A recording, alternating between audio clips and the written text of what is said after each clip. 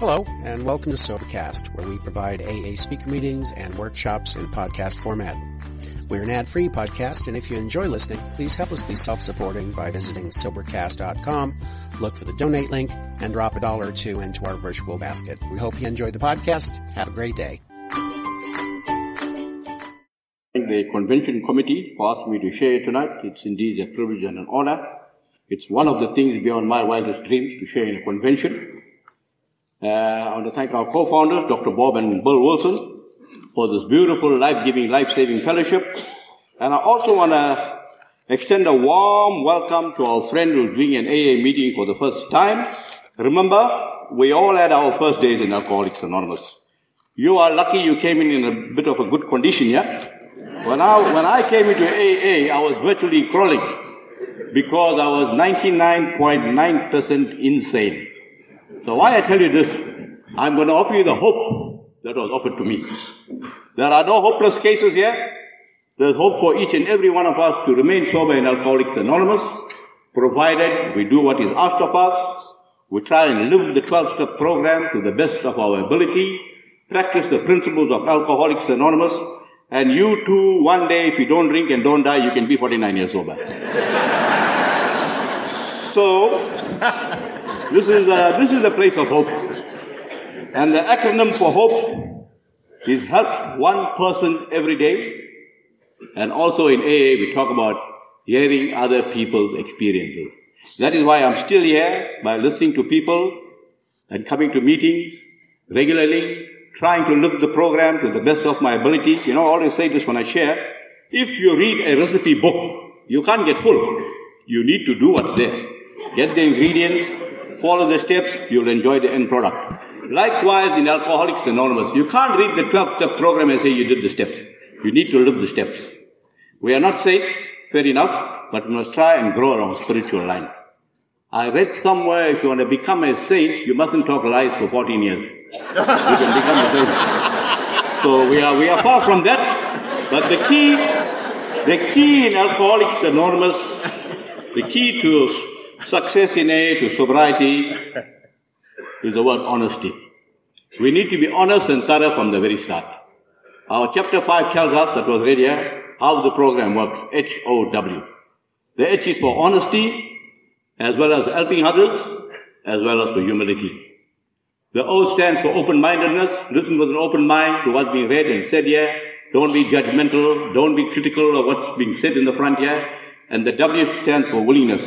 Willingness to learn, willingness to listen, and a willingness to serve in Alcoholics Anonymous when one is asked to do so. So I learned in my early days in AA that service in AA will keep me happily sober and committed to Alcoholics Anonymous. And today I can boldly tell you that I am a full-time member of AA. I'm not a part-time member. I'm a full-time member of Alcoholics Anonymous. Because I owe my life to Alcoholics Anonymous. Today I have to stay sober because my life depends on it. Those days when I was drinking, you know what the guys whom I was drinking with, when I told them I'd stop drinking for a few months, they told me, you stop drinking for a few months, we want to see how long. That's how bad I was. You know, on the outside you'll get the bad advice, if you drink, you're going to die, if you don't drink, you still die, so why die? In my case, and there was a person that was so afraid to die or so afraid of death, because he thought in his mind, if he's dead, how he's going to drink? This is the power of alcohol. They talk about alcohol being cunning, baffling, and powerful. And how true it is. Alcohol is cunning, baffling, and powerful. I will drink, I will get sick like a dog. The next day, I will look for the same alcohol that made me sick to make me better and then drink again. And you see, this vicious cycle will continue. But AA tells me, the new man here tonight, stay sober just for today. If you can visualize the Just for Today slogan, you will see the last 3 alphabets of Just for Today is TRY. Try. Stay sober just for today. The longest unit of sobriety in Alcoholics Anonymous is 24 hours. Nobody came to Alcoholics Anonymous because things were good. I have yet to see somebody came to AA because things were good. We all come here because things were bad. Things were bad. I learned earlier that alcoholism is a disease, it's progressive, it's incurable, and it can be fatal. If you know your arithmetic, I think all of us went to school, yeah? Alcohol will add to your misery. It will divide you from your family. And if you continue drinking, it will separate you from this earth. That's how it is. And this is a disease of denial with a capital D. I was also in denial. I thought I just drank too much. My conception of an alcoholic was a hobo on the park bench, so-called hobo on the park bench. You know, long hair, unshaven, beard, three-quarter coat, alcohol wrapped in a newspaper, and he's sipping from the newspaper on the park bench. I was no different. But that guy on the park bench, he wasn't born there. Alcohol took him to the park bench. That is where I would have ended up had I not come into Alcoholics Anonymous. I didn't come to AA on my own. I know that today. And to my new friend again, once again, before I forget, you are not here tonight by chance or coincidence. You are here through a divine intervention. So in Alcoholics Anonymous, when we talk about a higher power, we talk about a higher power that you believe in. If you don't believe in God, believe in something at least. And later on, as you keep coming here, you realize there is an high power. And the new man again, you must ask yourself, for those who are fairly new as well, if you choose to stay sober, what will you lose? You can't lose anything if you stay sober. But if you go back and drink, you got everything to lose. God in His wisdom, in His mercy, and in His divine grace, which is more than sufficient for all of us, brought us to Alcoholics Anonymous. God saw us suffering. Unfortunately, an alcoholic is the last person to know he's got a problem. If somebody tells you, do something about your drinking, do something about it. An alcoholic, you can compare him to a boxer in a ring that's fighting, getting battered and getting bruised. His nose is bleeding, his lips is cut, his eyes is bust on the corner there, and he wants to continue boxing, just like an alcoholic. Drinking, when he continue drinking, he can't see what alcohol is doing to him. And in order for the boxer to stop, the trainer who sits in the corner throws in the towel for the boxer. The trainer can see what the boxer is going through. Likewise with us alcoholics, we can't see it. So if somebody tells you, do something about your drinking, do something about it. They don't want to see you suffer. That's why they tell us that. Sadly, this disease, we affect the people that are nearest and dearest to us. And in my instance, I hurt my dear mum. Incidentally, last month, February 5th, she turned 88. I'm living with my mum. I know normally mums live with the sons. I am living in her house. And that's the mother that took care of me for so long, you'll hear just now, that I stopped talking to her for 20 years staying in the same house. This is the power of alcohol. I didn't want to do it. I love my mother. This is the power of booze. Don't underestimate the power of alcohol. When they talk about cunning, baffling, and powerful, believe it. And the 12-step program of recovery will teach us how to live just for today, one day at a time. Don't worry about yesterday. Yesterday is history. It's gone. You're not going to get it again. Tomorrow is a mystery. We don't know what's going to happen. Let God worry about tomorrow. Stay sober just for today. Today is a victory. And there's a lot of paradoxes in Alcoholics Anonymous. One of them is you have to surrender to gain victory. In a war, if you fight, you surrender, you lose the battle. Here we surrender the bottle to gain victory over it. All these things I'm telling you now, I learned in AA. My education didn't tell me all these things. Couldn't help me. This is my college of knowledge. And I hope from my mess of the past, I will be able to pass a message of hope here. That's why I'm here tonight. And I'd like to share for 4 reasons what Dr. Bob says. First of all, it is a pleasure. 2, it is a sense of duty. 3, every time I share, I take a little bit more insurance against a possible slip. And 4, every time I share, I'm paying tribute to the person who shared here before me. And listen, to my new friend as well as those who are fairly new, I learned early in my recovery there's a difference between listening and hearing. When I came to Alcoholics Anonymous on the 4th of July 1997, my first meeting, I came to the doors, I was hearing what was being read and said, I wasn't listening. And because I wasn't listening, I nearly paid with my life. That's how serious this program is. I didn't take it seriously. There are a lot of things that were said here at the podium and I'm sitting in the audience there. I wasn't listening. I was just hearing. I'm thinking of my brother who drinks whiskey. How come he's got no problem? I'm sitting here in his meeting. And I came initially because my mom saw I had a problem with alcohol. I came to AA to please my mother. So I came to Alcoholics Anonymous. And after 4 months of being sober in AA, after hearing and not listening, speaker after speaker came on the podium. Don't take that first drink. Engage a higher power. keep away from the drinking friends, the bars, pray, ask God to help you, attend the AA meeting, which I did. But I wasn't listening. And AA guarantees me, after having a period of sobriety, and I go and pick up a drink, worst thing will happen. Not may happen, might happen, could happen, or should happen. Now what gave people authority in the front to say it will happen? Because they were talking from their own personal experiences. That's why I say today, experience is our greatest teacher. That is why I come to listen in Alcoholics Anonymous. No more to hear, I come to listen now. And just to give you a little bit rundown, I only drank for 27 years. Multiplied by 365, we'll get the correct figure. And so, alcohol was no stranger in my home. My dad drank, and I drank with my dad as well. Later on, I drank his drink too, because he was a very small drinker. I was doing my dad a favor. But be that as it may, my dad, he drank for a number of years. I haven't seen him drunk on a single occasion. He was a social drinker. Me, on the other hand, how I became an alcoholic, well, that's neither here nor there. I'm here now. That is the most important thing. That is the most important thing. Alcohol robbed me of my education. It robbed me of my job. My dad, who had a business for 44 years, I ran that business down the ground in 4.5 months' time through my drinking. And I finished up like a hobo. I talk about the hobo in the park bench. I was a hobo in my own home. The only difference between me and the guy in the park bench, I fell from the sofa, from the couch, onto the carpet. That guy fell from the bench, onto the ground. That was the only difference. Today I learned in AA, it's not important what I drank, how much I drank, with whom I drank, it's what happened after I drank. Whether you drank whiskey or Juba, whether you drank with the Lord Mayor of London, that's not important. It's what it does to us. So today, on page 30, I think it says of the big book, we have to first concede to our innermost self that we were alcoholic. This is the first step in recovery. So it must come from deep within your soul, you are an alcoholic. You can't be sitting on the fence. A Chinese program, if you visualize the fence, 2 dogs will bite you, one from this side, one from that side. So today I need to accept my condition, and with all due respect to ladies here, you ever heard of a lady who's half pregnant? You're either pregnant or not.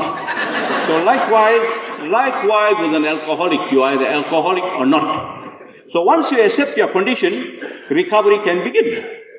And on page 82 of the book it says, I think that, the alcoholic is like a tornado roaring his way through the lives of others.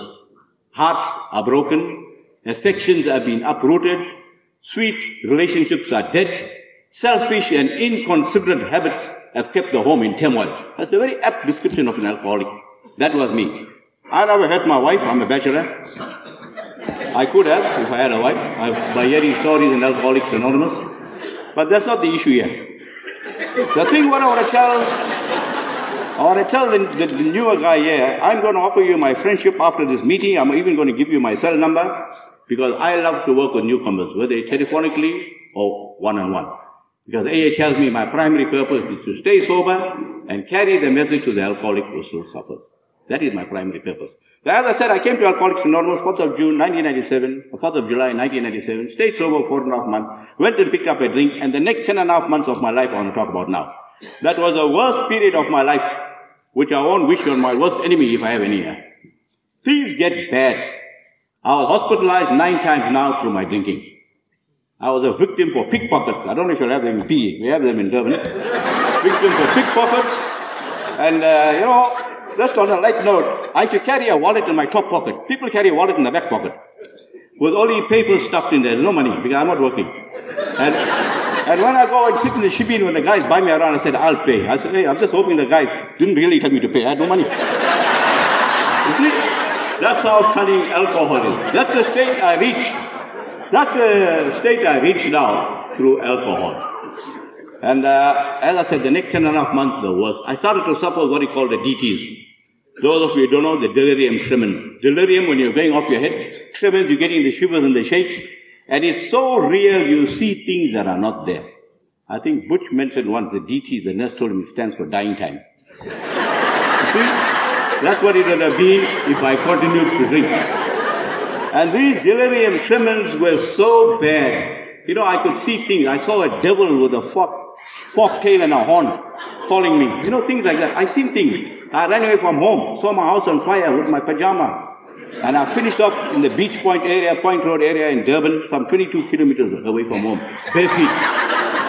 See what alcohol can do if you don't listen? This is what happened. Then I got stabbed in my arm. I didn't know I got stabbed. I went to hospital about a week later. They nearly told me they would have amputated my hand if I came a bit late. Somebody stabbed me with a rusty knife and gangrene was about to set in. That didn't teach me a lesson. And then the worst straw came for me when I got 14 stitches in my throat here. I was standing in our Warwick Avenue triangle area in Devon and a pickpocket come by me. I reckon he wants my drink. I got another packet for the house, some household stuff. That particular Friday, I didn't sell it. Normally, I sell the household goods by the railway station and buy more drinks. So this day, I only had a bottle with me, and the guy reckoned he wants the bottle. I said, no, you take the other packet. I'm an alcoholic. I'm not going to get a bottle. This guy tells me he'll cut my throat. I thought he's joking. It was quite bright, December period, quite bright. And the guy put a knife to my throat. And when he put a knife to my throat, I pulled a knife out and I cut myself. And when I cut myself, the blood started to shoot out. And when the blood started to shoot out, the guy wanted to rob me. He got more frightened than me. He ran away. And I'm hoping and praying in my mind, oh God, I hope the bottle don't bust. But can you believe the insanity of alcohol? My life is at stake. I'm worried about the bottle. Today we can laugh about it. At that point in time, it was serious. But nevertheless, you see, God works through people. He doesn't come here on a shiny horse and a golden chariot and say, you and you and you must come to A. He works through people. So I told you earlier on, somebody tells you something wrong with your drinking, do something about it. And God worked through my late sponsor, Taylor, and he brought me to Alcoholics Anonymous. On the 13th of September 1998, I was taken to Bill's room. But prior to going to that meeting, I was sitting in the lounge and on the radio I heard my brother who stayed nearby murdered his 3 children. So I told my mom, but now we were in talking terms, I told my mom, you know what, I can't go for the meeting, I'll go for the funeral. And she asked me whose funeral. I called over the radio in the lounge. The radio was off. So the DTs got me again. But nevertheless, I was taken to Bill's room. Just to cut a long story short now, time is going. I was taken to Bill's room, and while I was sitting in the meeting, I saw somebody coming to stab me with a knife. I ran out of the room. They pushed me back into the Bill's room rehab center, and I began to chant in the meeting. And while I was chanting, the people in the meeting began to cry because of the condition I was in. It was told to me later I was one of the worst cases to come into Alcoholics Anonymous. If I can stay sober, anybody can stay sober. So that day, they had to hospitalize me again, couldn't admit me as a patient, stayed in Addington Hospital. DT hit me again there. I saw heads and bodies falling from the sky and things like that. But I was dismissed on the 17th of September 1998, and this time around when I came back into Alcoholics Anonymous, I put my both feet into Alcoholics Anonymous. This time around, I accept the teachings of Alcoholics Anonymous because it works. This time around, I mustn't act too clever now. I must accept what's being said here. This time around, I ask the higher power to help me, and I'm enjoying sobriety now. If you got time to pray, God got time to listen. Now I'm talking to my mom. We are the best of friends. I've accepted my condition. Incidentally, for those of you who read the big book thoroughly, I had somebody this morning say I read the big book in one day. God is mentioned 322 times in the big book. So God is central to Alcoholics Anonymous. So today that's what I do. I can do some chores now, things like that. And I'm a happy alcoholic because I have both feet in AA. Both feet in AA, I can't fall. If you have 1 foot in AA and 1 in the Shibin, you're going to fall. The distance is far apart. So I stuck around in easy. Today I learned to look for a reason to stay sober. I must not look for an excuse to pick up a drink. I know where the drink is going to take me. Now, I'll just give a quick analogy before I finish. You take a so-called mad person and an alcoholic. You know who's cleverer? Who's cleverer? The mad guy. Why? Say the candle is burning, that's alcohol. You tell the mad guy, put his finger, he'll get burnt. The second time you tell him, put his finger, he won't put his finger. The mad person, because he got burnt. You tell the alcoholic, put your finger there, he'll put his finger, he'll get burnt. The second time you tell him, put his finger, he'll put his finger again. This time you think he won't get burnt. Too clever. That's our problem. Too clever for our own good. So once you accept your condition, recovery can begin. And you know, we speak about the team unity, the heartbeat of Alcoholics Anonymous. I'll end here now. United we stand, divided will fall, alone will perish. You need me as much as I need you. Together we need a higher power, and we can stay happily sober. This program has saved my life, and one of the ways of saying thank you to AA is by coming to AA meetings and trying to pass a message of hope. Thank you for listening. God bless you. Change you must. Yeah. I'm actually reminded by a story that I once said when I came into the fellowship for the first time. A story of an alcoholic that was stuck in the hole. As he was stuck in this hole, various people from different walks of life and also different careers came of rescue. I remember that one of those people was a psychiatrist who offered pills for the alcoholic, but still the alcoholic was stuck in the home. A psychologist also came by. She only promised to spare 2 hours of her time with the alcoholic. She started asking him questions like, tell me more about yourself. Were you born here? Did your parents live here? Then after the 2 hours, she departed, but still the alcoholic was left in the home. One of the guys that came in was a businessman, a very rich guy.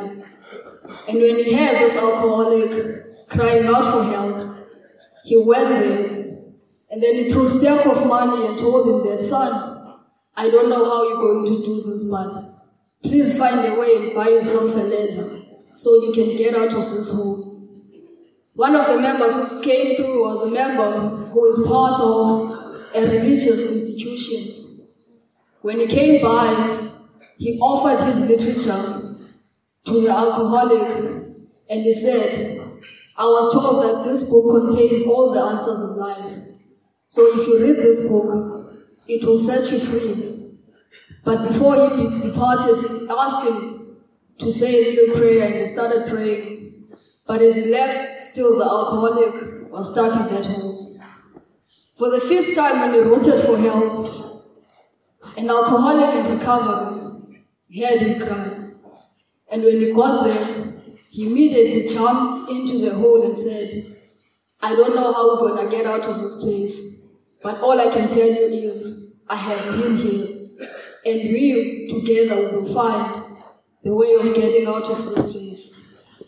And for me, I say this because I know that it wouldn't have been possible for me to stand here today if it wasn't for the help that was reached out for me by the members of Alcoholics Anonymous. I've tried quite a couple of times to stay sober on my own, but it did not work. So for myself, it implements the true meaning of what unity is. I also give great gratitude to people of East London who were able to welcome me when I came into my first meeting.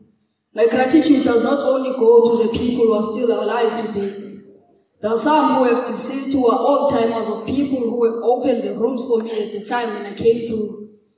And even today, I still think about it that most probably, if those people were never given support by those old-timers, they wouldn't have been there to open the meeting for me. I also send great gratitude to newcomers. I mention this because one of the reasons why I keep coming back to meetings is to offer what was given to me. I always want to be responsible for the hand of AA. You know, there's a video clip that I like to watch by Father Martin. He describes insanity as when an alcoholic is totally sober, physically sober, and then they decide to take that first drink. But for me, it was not only the case. I have all the insanities that follow them that was caused by alcohol. But coming back to change again, if I mention something about change, it brings great uncomfortability to me because it was a process that I could not endure. For myself, I know that in meetings we usually describe people that we used to drink with as only drinking friends. But for myself, the case was different. Because around those people, around those spaces, I did have comfort. I was surrounded by people who never questioned my physical being, who never even questioned my sexual orientation, but they accepted me for who I was. I was then also in places whereby they had no description of what form of people they wanted to accept. So even in those places where I drank in, I did get comfort. And most importantly, I describe my relationship with alcohol as of a best friend, because alcohol was entirely one of my best friends. I merely describe the feeling as a liberation to me. It was a progress that was much more liberating. Like the last speaker has mentioned, I was also a withdrawn person when I did not consume alcohol. I remember prior me coming to AA, I couldn't even stand in front of people. I always had to consume something and then get the courage. So for me, alcohol was definitely liberating. And when I had to implement the progress of change, it was very difficult. I actually started drinking when I was in varsity, during my first year. Most people will share their stories, counting the years that they've drank alcohol until the symptoms of alcoholism would occur. For myself, the symptoms of alcoholism occurred in the moments of few months. I think I started drinking earlier in the year, but later that year I already was showing the signs of alcoholism. I also remember when I went to the institution and I had a meeting with my mom. My mother told me that it is not her that needs to change, but I myself must change first. But I did not know what she was talking about. But today what she was telling me is evident, because when I started changing, everything around me also started to change. I also speak of from memories that I can barely not remember, but I can never forget the first day that I had alcohol. I still even today look back to those days and I do even feel this feeling that I got when I consumed the substance. But then others' insanities are of remembrance of things that I was told, or maybe remember later in the year, or as later in the weeks, or even months. That's how insane I was. One moment that I will never forget that took away, or also showed me signs of my values and morals being taken away, was when I was drinking at a bar in East London. And eventually I passed out, but when I woke up, I was sleeping under the table. I don't know how I got there, but alcohol took me there. Of course, in my first months of drinking, everything was controllable. I was controlling alcohol. It was not controlling me. But it was sad enough when I was told by my psychiatrist in rehab that I should consider my description of what an alcoholic was. Because for me, an alcoholic was really a person who does not have anything of value. That man in the gutter, with no house, with no education, with not even clean clothes to wear. But I remember her telling me that it's not about what you have. It's not about how many times you drink. It's not about what you drink. It's not about who you drink with. But tell me what the alcohol has done to you. And I had to take a moment and think deep of what alcohol has taken away from me. For myself, it saddens me when the things that were taken by alcohol are not the things that you can feel or touch. Some things you can just come back to recovery and go buy them again with money. You can buy your cars. You can buy anything that you have lost materialistically. But my values I had to rebuild. And before me rebuilding my values, I had to implement the progress of change. If there are any newcomers, I would like to give you these 5 points. Go to meetings, find a sponsor, work your 12 steps, pray, do service. And after that, after doing your 12 steps, your higher power will surely be revealed, if there will be honor of existence. I certainly also believe that I wouldn't have been here today or made it this far if it was not with the interaction I had with the God of my own understanding. Thank you very much. Good evening, friends. My name is Suren and I'm an alcoholic. I come from the kingdom of Zulu, KwaZulu-Natal, and I belong to the Sipingo group of Alcoholics Anonymous. My first drink, as I remember, was my 2 cousins, or shall I say 2 friends, where we decided to experiment what this drinking is all about. But we used to be runner boys for uncles when they used to drink. And one day after school, we decided to go and have a beer. And those days, they served the Lion Ale. And we ordered 1 pint of Lion Ale. And we ordered 3 glasses. And we split it. And we had a tot each. And I'll tell you what, we never enjoyed that. It never tasted. It tasted very bitter. And we said, we don't know how people can enjoy alcohol. Couldn't believe that. However, in my journey into the alcohol way of life started when I started school. When I started work. School was over by then. And after getting married and having had 2 children and drinking excessively, my wife warned me many a times.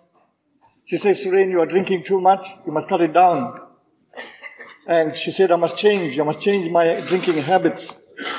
So I decided to make my change. And earlier on, we had one of the speakers said, you can just stay as you are for the rest of your life, or you can change to AA. At that time, I was enjoying my mainstay, because I enjoyed the advert, you can stay as you are for the rest of your life, or you can change to mainstay. And I loved my mainstay in those days, so I had to make a change. Then I decided to change from mainstay and go into the top shelf. Because mainstay was those days, I'm not too sure now, maybe 7 or 8 rands a bottle. And the top shelf was about 12 rand. So I was thinking, okay, that was pretty expensive when my earnings I had in those days. But I said, we'll give it a try. We'll change from mainstay. Now we'll go to the top shelf. I can't remember some of the names. Oh yeah, it was Hague. So I should tell the guys, don't be vague, have a Hague. So I started having Hague, whiskey top shelf. Bosh, never made a difference. The result was the same. No matter what I drank, the result was the same. Then I came to realize, when I made my first meeting in Isipingo, there was a rally there, and somebody was speaking about my cousin, my nephew came down to visit, and I was having my drink on that Saturday, the 25th of July, and this rally was taking place on the 26th of July, 1987. And my nephew said, hey, you know what, told my wife, you know what, my father stopped drinking, that's my elder brother, and he has stopped drinking for 3 weeks.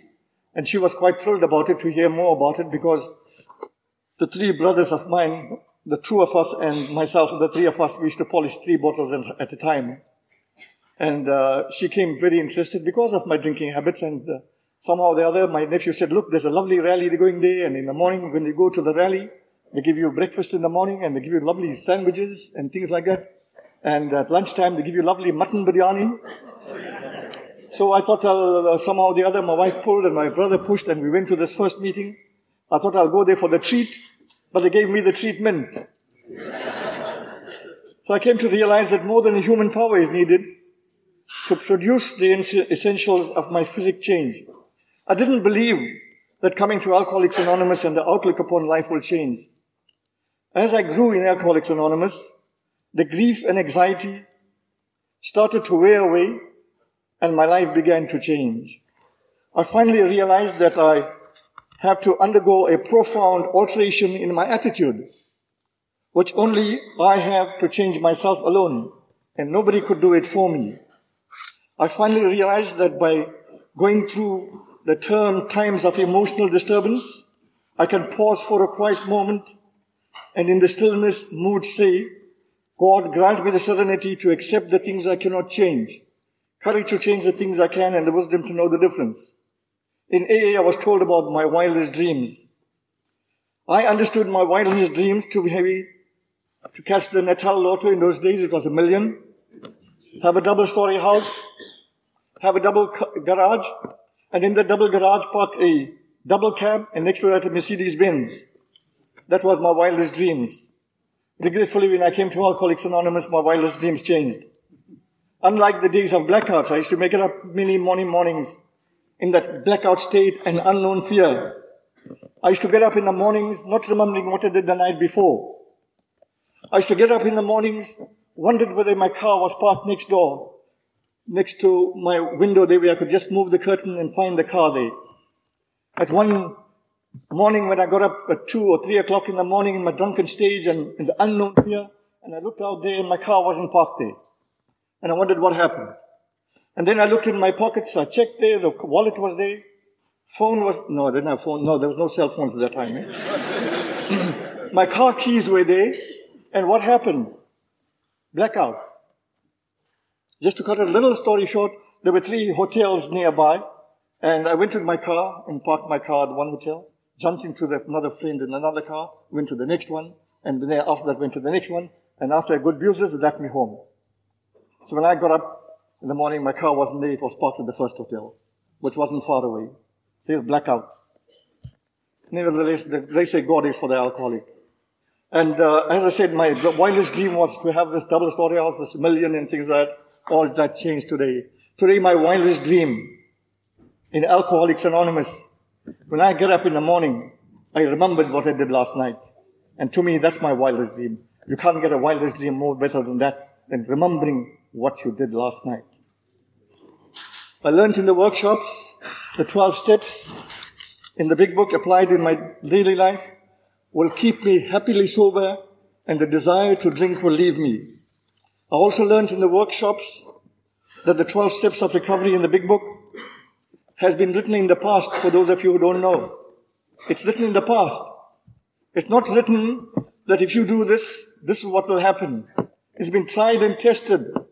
I thought when I came to Alcoholics Anonymous and when I read the guys reading the 12 steps, I said, oh wow, I'm going to change that. Hey, I'm going to change that. Too late. You can't change it. It's already there.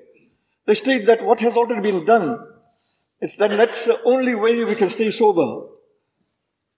There's nothing we can do and doubt the 12 steps. The other suggestion was to get a sponsor to guide me. To get a sponsor who's already done the AA program. Why should I get a sponsor? I'm responsible, I'm educated, I can read, I can listen.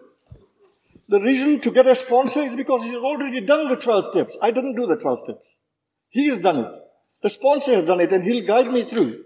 So I needed to get a sponsor. So when I came to Alcoholics Anonymous, after a couple of meetings, I decided to get a sponsor and he showed me the way.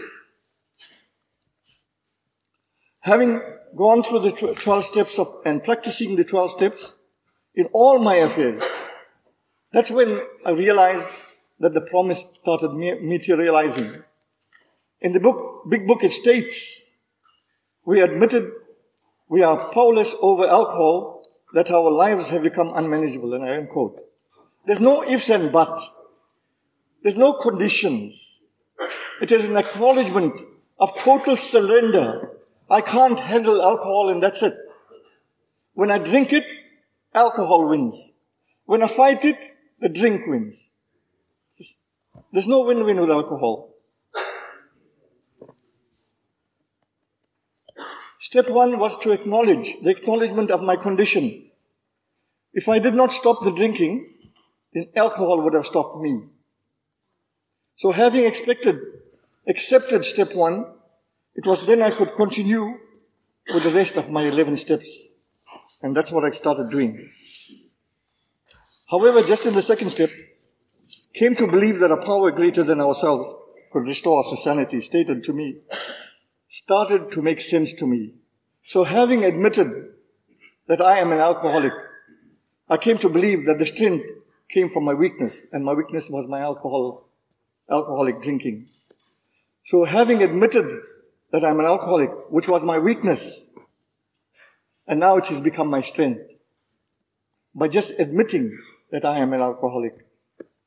My life was unmanageable, I thought. Some things I couldn't understand.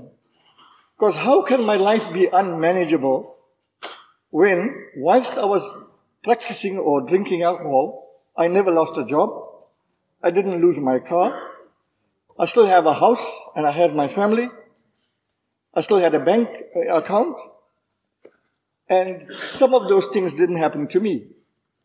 So I asked my sponsor, I said, look, how could have been my life unmanageable? It doesn't make sense. My sponsor told me, well, that's why you are here.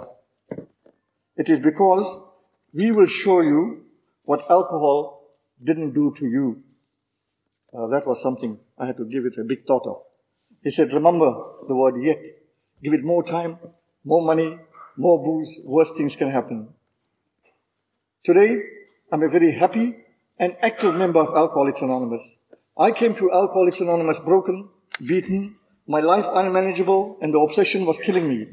In Alcoholics Anonymous, I've been freed from that obsession and alcohol and the compulsion to drink, and my life had changed completely. In the past, I was a person without power or direction for living. My life didn't make any sense to me and to anyone else in the family. Today, I'm not merely sober, but I'm a person with sense of direction and practice. By practicing the 12 steps, I now understand how my alcoholic drinking warped my life and behavior and affected my wife and my children. My gratitude goes to the founders and the long-timers for keeping these doors of Alcoholics Anonymous open. I'm grateful that now I'm in reality and living one day at a time. I also learned from you wonderful people in AA that being generous does not mean handing over money. It means that giving your time, your love, and your attention and your service. It also means welcoming the newcomer, ensuring him that he's in the right place. And that's what the old timers did for me. They assured me that I was in the right place. We must also make him feel comfortable. When a newcomer comes in, we must make him comfortable. They did that to me. Tell him that how AA has played an important part in your life.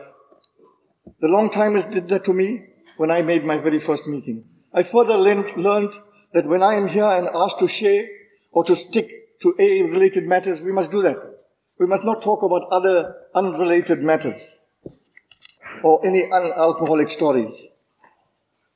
We must just share in a general way. I want to take this opportunity of thanking Richard. Dear Richard, thank you, and the convention committee for asking me to come and share here. And I want to take this opportunity to thank the convention committee for giving me this opportunity to share at a convention. You know, speaking of wildest dreams, when I came in Alcoholics Anonymous and I changed my wildest dreams, and I built up some more wildest dreams. And one of my other wildest dreams was to share at a convention. And after 31 years, this PE convention gave me that opportunity, and I'm standing here in front of you guys.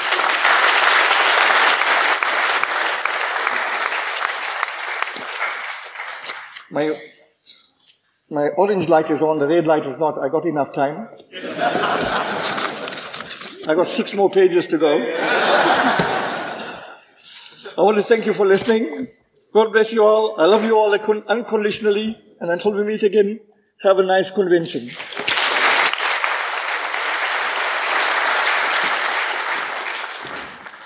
Good morning, everybody. I'm Suki, and I'm a grateful member of the Al-Anon family group. I just want to take this opportunity to thank the convention committee that gave me a chance to this morning to tell my story of experience, strength, and hope. You know, it all started as a fairy tale. I'm sure all of us have read the fairy tale books when we were small.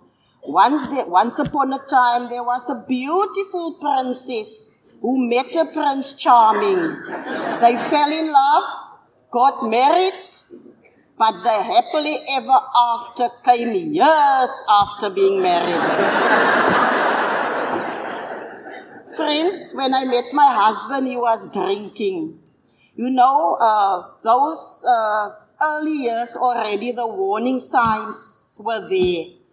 But you know, being in love, you tend to ignore it. And I said to myself, you know, I love him. I'm going to get married to him. I will change him.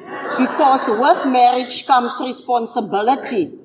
And maybe the word responsibility will make him realize that he had to change himself and stop drinking. What a rude awakening. You know, as his drinking progressed, I became insane. I was full of hatred toward this man. I was blaming myself. I was blaming the God of my understanding. I grew up in a family of churchgoers, a family that knew God, you know, because from an early age, I chose to call my higher power God. It never changed. Then, I had a dear mother-in-law. I heard the gentleman saying now that he's Catholic. I was not Catholic when I got married. I later changed. And I went over to his church and his faith. And my mother-in-law was a staunch Catholic. Whenever I went to her to complain about the son, she said to me, "Don't worry, I'm praying for him." And later on I said to myself, thinking to myself, you're always saying you're praying for him. I wonder if you're praying for me because I'm sitting with your drunk son. The hatred grew. And many times I wish this man dead. When he got into the car, when he was drunk, I was saying, "Your God, I'm sure today you're going to kill him. And I'll be living happily ever after." But sitting at home, and now the time goes, he's not at home yet. When you hear a car in the street or you hear the neighbor's garage door open, you go to the window and you peep, and you say to yourself, "He's home now." And then you say, "Thank you, God." You were just wishing him dead, but now you're thanking God, for bringing him safe home. Anyhow, we came in, I reached my rock bottom in 1992. And I just decided enough is enough, and I walked out. I left him at home, I went to my mother. But I don't know why our mothers love an alcoholic so dearly. I used to listen to my mom and dad, and they said to me, "No, it's your husband, he's a good man, you must go home." And one day I said to my mother, "Ma, wie is nou jou kind ek of Pieter?" And I remember it was my youngest daughter's 3rd birthday this Sunday, and my father went there, and my father fetched him to come to the party. I greeted him, but, it was just like looking at him like that. If he passed me in the passage, I just thought I could do this. Anyhow, that night I went home. I was cleaning the dishes, and he took a cloth, and he was drying, and he said to me, "You know what? I phoned Alcoholics Anonymous, and on Monday night, I'm going to start my first meeting." I just did not answer him. But I thought to myself, that's still to be seen. Because so many broken promises, so many hurtful things, how can I still believe you? Anyhow, we joined up with AA. And at first I went to AA meetings to support him. And to me it was nice to listen to all the stories of the alcoholics. Yeah, it was nice. And I remember there was this dear old long-timer at the Galvandale group, the late Uncle Tommy. And the one night I went to meeting with him, and Uncle Tommy took me by the hand. He said to me, "My lady, I think you must come with me." And Uncle Tommy took me to the Al-Anon room. When I walked in there, Auntie Peggy was there, Daphne, and the late Auntie Winnie. And now, I just looked at him like that. I said, is this what I'm coming to now? These ladies were already, senior ladies that time, with all due respect. And I thought, are they going to be my company now? I'm still young. This alcoholic ruined my life, took the best years out of my life, and look what I'm introduced to now. And you know what, Auntie, we had at the Galvandale group, we had a picture of a lady whose mouth was covered with gauze. And Auntie Peggy said to me, "You won't have to stay here forever, it's up to you. But tonight I want you to just sit there, listen with an open mind, and keep quiet." That's the way the newcomers were handled those years. You've got to come and sit there and listen with an open mind. And today I want to thank Al-Anon for accepting me. The tools I got in Al-Anon, the first thing they told me, remember, you did not cause the alcoholism. You can't cure it, and you can't control the alcoholic. He said, "No, I was the law." Maybe I'm still the law, I don't know. Only you will know. But you know, the love we got between those 4 rooms. I was told, here, you can open your heart, you can talk, because whatever is said here, it will stay here. No Al-Anon member will go out of here and go say, you know, I met this lady last week. She entered the rooms of Al-Anon. She was so in despair, so full of hatred. None of that. Al-Anon people really love one another. You know, I already knew my higher power. And with Al-Anon this side and AA this side, I thought, you know, life can just go better for me. But you know, life's got a way of throwing sad things back to you. I'm a mother of 2 daughters. Eldest one will be 34 next month, and my youngest daughter is 29.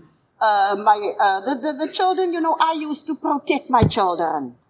Whenever I knew he's going to be drunk, I used to take my kids to my mother beforehand, because I never wanted them to see their father drunk. I remember the one day he was so drunk and came in. I ignored him, and then he started with his things, blaming me for his drinking, because you don't want to go out with me and my friends. That's all the things, nasty words were said to me. And I thought to myself, God, if you did not listen to me, I ask you to kill this man. Let him die, remove him from my life. God, why didn't you listen to me? I shouted that night. And I said to myself, well, God, seeing that you failed me in removing him, I'm going to do it myself. You know, and I said, in your profession, you know what to do. You know, you can take things killing when nobody will even know what he died from. That's how insane this alcoholic made me. To come back to my daughter, at the age of 19, being a first-year student here at varsity, she fell pregnant. She went to my husband to tell him. I remember I was still at work that day. He phoned me. He said, Lisa wrote me a letter now saying that she's pregnant. I was devastated. Still, you know, when that happened, I blamed my higher power. Again, I was saying, God, how could you fail me? Because now there's sobriety in the house. I found Al-Anon. How could you do that to me? Lo and behold, she's married today to the girl's father. She's a mother of, this girl will be 10 in August, and she's a mother of twin daughters, age 3. And during all this, you know, last year, she completed a B.Ed. And that's just through Al-Anon and AA, the support we could give her. My eldest daughter also got married after that. And again, you know, I was brought down to size. Because when her boy was 18 months old, she got divorced. And again, I had to go on my knees and pray to my higher power like never before to say, God, you've got to make us strong now, because this man could easily go back to drink again. And for that again, I can thank Al-Anon and AA today. Like my eldest one, she got married last year in December again. At this stage, she's still very, very happy. And I thank God for that. What I can say is what Al-Anon taught me, and especially, you know, that 12 step, having had a spiritual awakening as a result of these steps, we can practice these principles in all our affairs. And that is exactly what I did. Whatever I believe in, I can pray for a greater faith today. Just that little act of willingness can work miracles. And that's from the Courage to Change, page 211. Then the Odette, One Day at a Time, page 144, tells us, I will not attempt to manage what is clearly beyond my powers. I will dedicate myself to managing my own life and grow in this fellowship. You know, I believe that the spiritual awakening can set us free to see things clearer in a more spiritual light. In conclusion, I want to just read you something which I found amongst the Al-Anon literature. It's called Nobody. If nobody smiled and nobody cared and nobody helped us along, if every moment looked at itself and good things always went to the strong, if nobody cared just a little about you and nobody cared about me, and we stood alone in the battle of life, what a dreary old world this would be. Life is sweet just because of friends we have made and the things which in common we share. We want to live on, not because of ourselves, but because of the people who care. It is doing and giving for somebody else on which all of life's splendor depends. The joy of this world, when you've summed it all up, is found in the making of friends. God bless you, and I love you all.